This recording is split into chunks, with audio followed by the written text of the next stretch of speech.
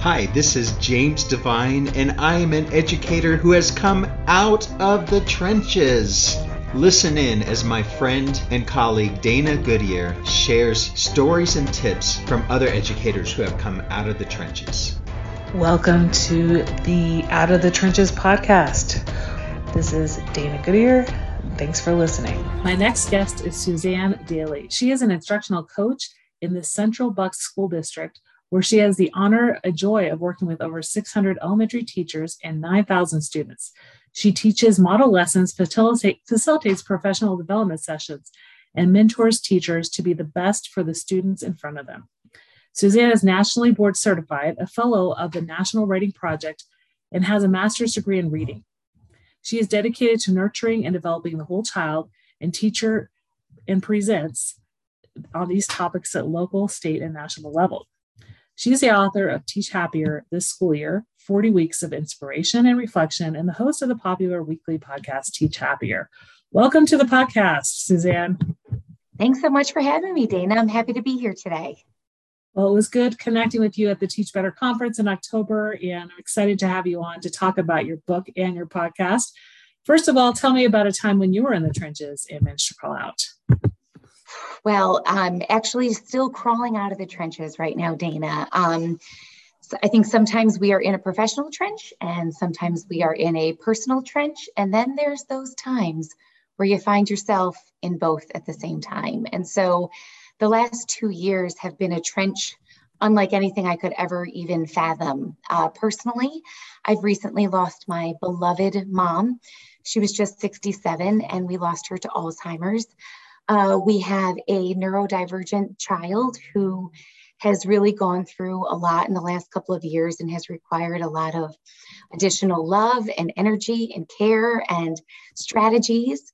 And so that's personally. And then professionally, as we still continue to reemerge from the pandemic and find this new way of navigating the kids in front of us that really are so different than when we left them in early 2020. So just trying to recalibrate and recombobulate and just reset a little bit while still moving forward. So it's that just really challenging season of getting back to baseline, but also trying to move forward at the same time. And that's been a very deep trench, both personally and professionally. And as I'm crawling out, it is not a tidy story.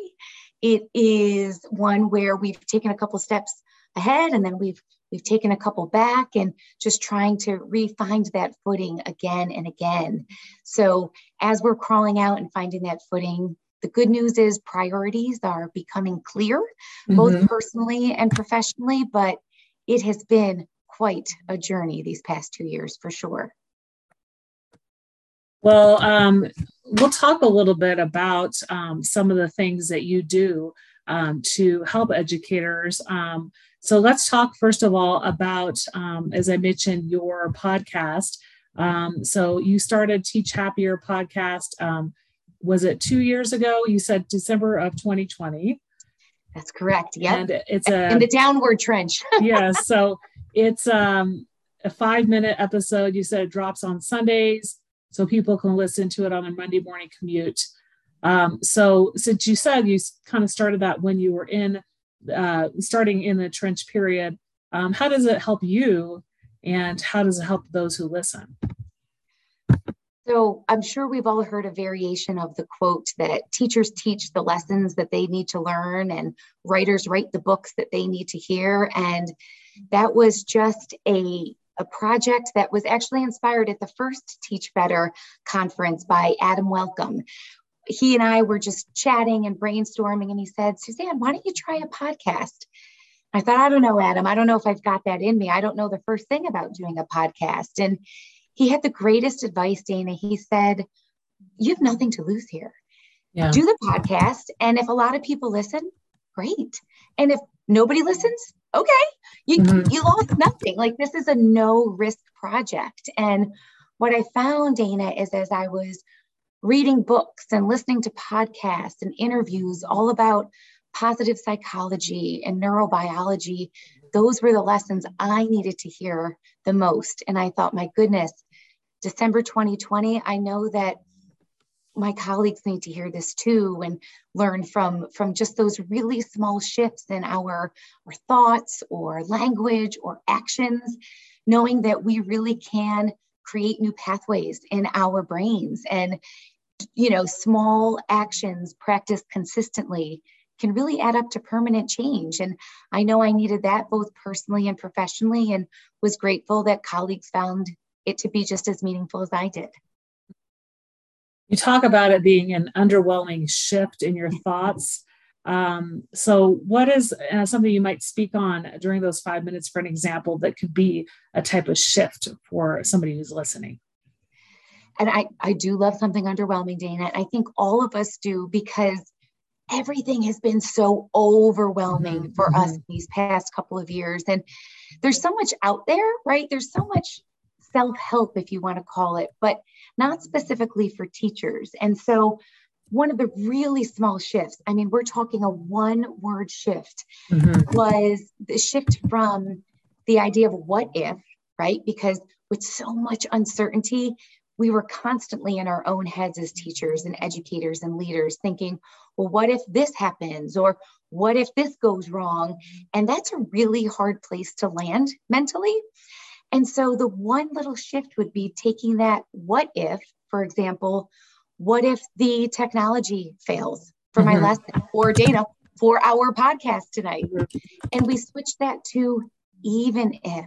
Yeah. Even if the technology fails for my lesson, I'm going to get out some chart paper or an expo marker and show the concept that way.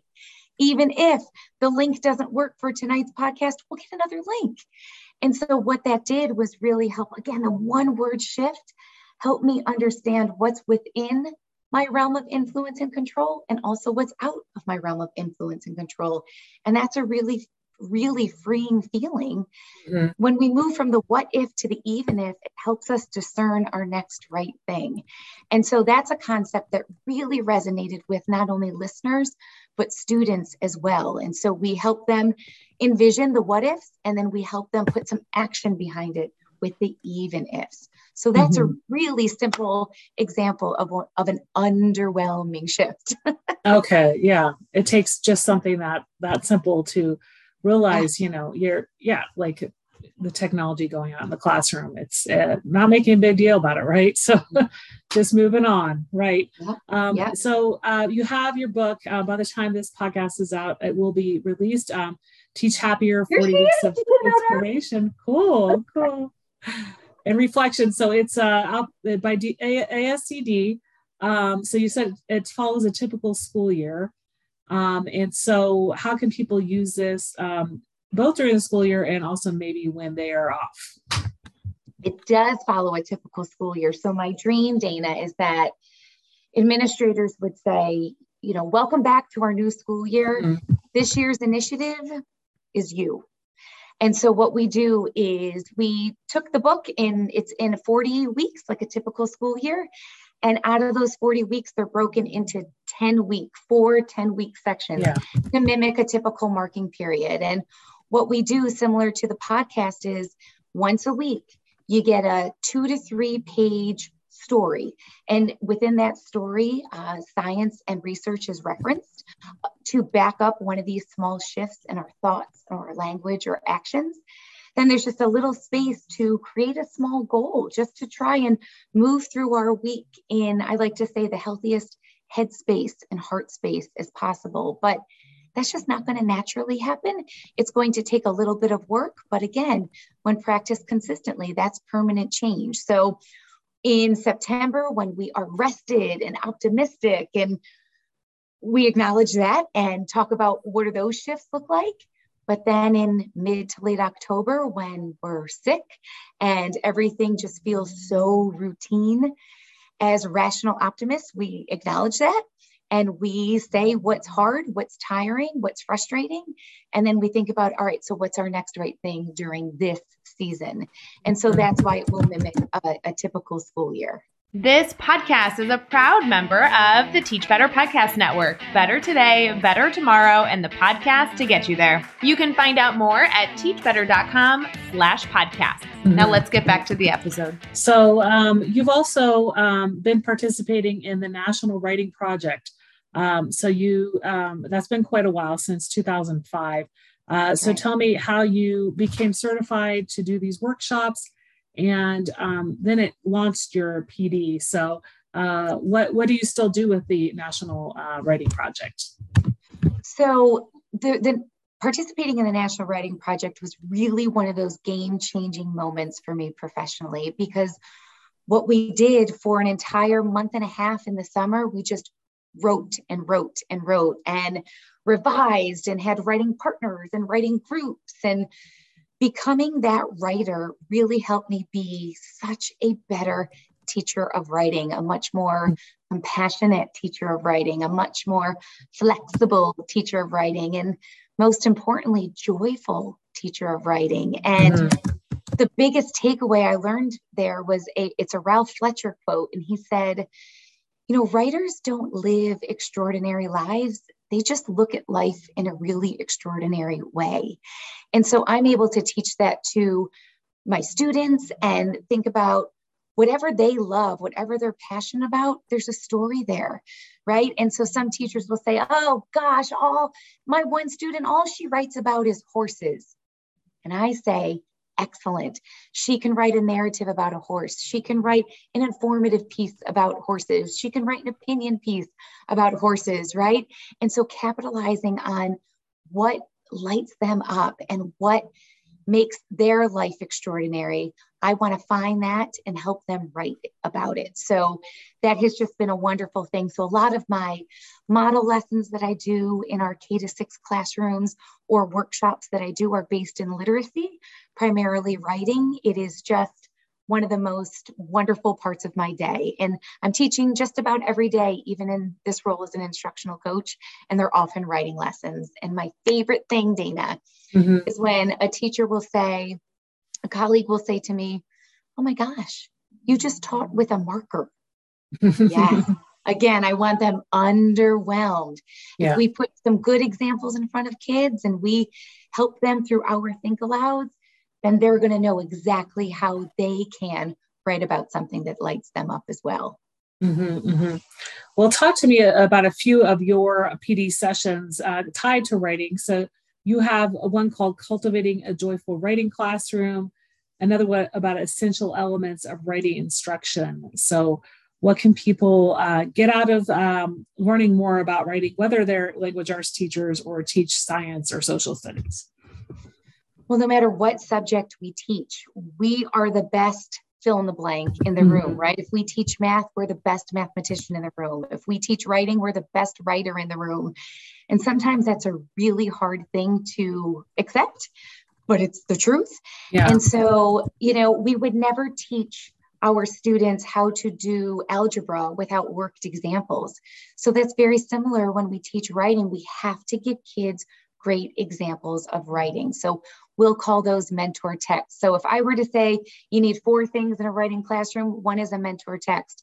If we're writing an informative piece, we've got to show them what a really good informative piece looks like at the beginning so they know exactly what the end goal is. Okay. And one of the ways we get to those mentor texts is the second element, which is teacher as writer. We have to be writing alongside our students. We have to show them that we never just write and it comes out perfectly. We want them to see the messy first draft, and we want them to see when we get stuck in an idea, or we want them to see where, I don't have the beginning part of this story, but I know where I know where the middle is, and I know where the end is. And we model for them how we just leave the beginning part blank and then off we go. So teacher as writer is just such a essential part of writing so that students can see the process behind the piece. Oftentimes it's so intimidating for our students to get their ideas from their head to a piece of paper. And that's true for our kindergartners, and that's true for our 12th graders. And so the third essential element is productive talk. We've got to get kids talking while they're writing. Writing is not a silent activity. I think for many of us as students, maybe Dana, you would agree that it was silent. When we wrote, when it was writing time, we were just quietly writing. But it is such a wonderful social way. Kids have to talk out their ideas, and then they get to understand what would make sense, what needs to be worked on a little bit more, or far more importantly, what do their readers want to hear about? So when you put students, again, first grade or 12th grade with a writing partner or a writing group, and they get that feedback, then they can understand what they want to do with their piece. And so that productive talk time is simply essential. So we've got mentor text, we've got teacher is writer, we've got productive talk, and the final thing would be joy. We have to show our kids that putting our thoughts on paper or typing them out on a screen can be a really joyful event. But the only way we can do that is if we are showing them how we're thinking through the process, because that will just increase their confidence as well. So those would, if I had to pick 4, those would be the 4 that I would pick in our writing classrooms. Yeah, no, it's definitely something to think about. Like you said, there's a lot of ways to teach writing, but really letting the kids take control, letting them brainstorm with peers, have it be something that they can enjoy, not just a task that they have to do. Right. Yeah. So you also talk to schools a little bit about assemblies, which could be in PLCs.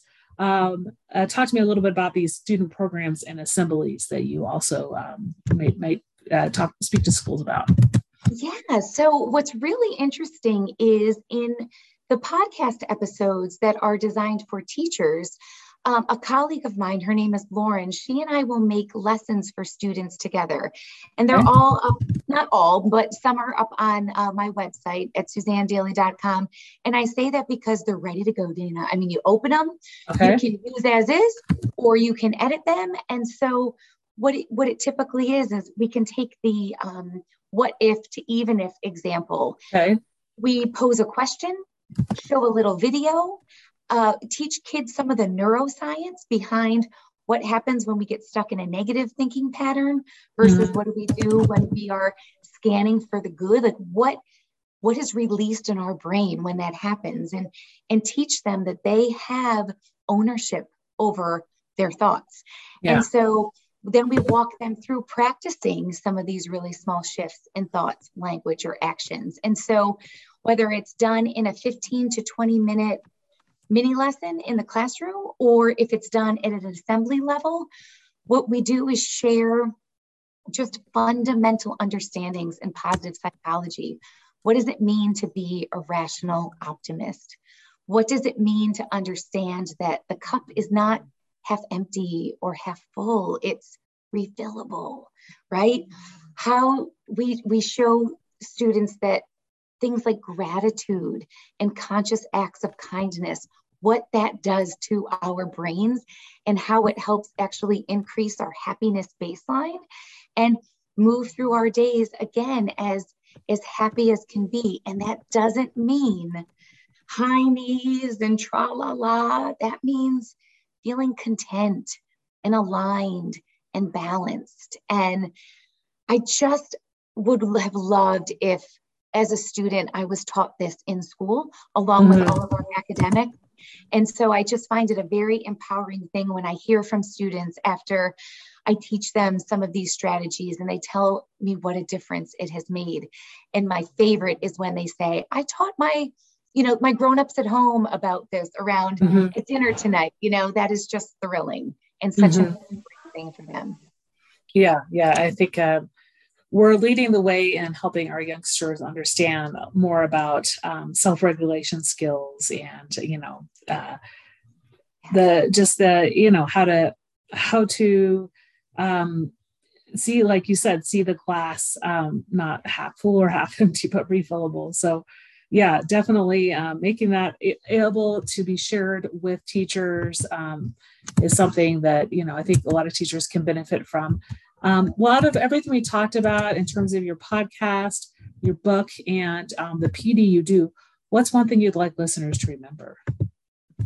This is coming from one of my favorite authors, Kelly Corrigan. I love her podcast, Kelly Corrigan Wonders. And on one of her episodes, Dana, she asked us, do you know the number one rule of whitewater rafting? Mm-hmm. The number one rule of whitewater rafting, everyone's got guesses and they're almost always wrong, because it's be a part of your own rescue. Mm-hmm. And so if there's one thing to remember when we are in the trenches, whether it's personal or professional, we can own that. We must be a part of our own rescue. It's an inside job. We can't rely on anybody else to help us navigate a heartbreaking season, a frustrating season. Recognizing it's a season, there's a beginning and an end, but that's up to us. Again, it's an inside job. Be a part of your own rescue. Yeah, I really like that. Where can people connect with you and find you online? They can connect through Teach Happier. So that's on Instagram, my Facebook page. My handle on Twitter is @Dailey Suzanne. And everything can be found at SuzanneDailey.com, including links to the book from ASCD and Amazon as well. Great. It's been a pleasure having you on the Out of the Trenches podcast today. Have a great rest of your day. Thanks, Dana. You too. My book, Out of the Trenches, Stories of Resilient Educators, has now been published. You can access it through Amazon. You can buy it at the Road to Awesome website, or you can get it through my website at danagoodyear.com. Please leave a review, and you can also access it on Kindle. Check out the show notes on danagoodyear.com to learn more about this guest and links to their social media. Please subscribe, share, rate, and review wherever you download this podcast. Tell your friends and colleagues about it, and if this episode resonates, especially with you, be sure to share it out on social media and tag me at Out of Trenches PC.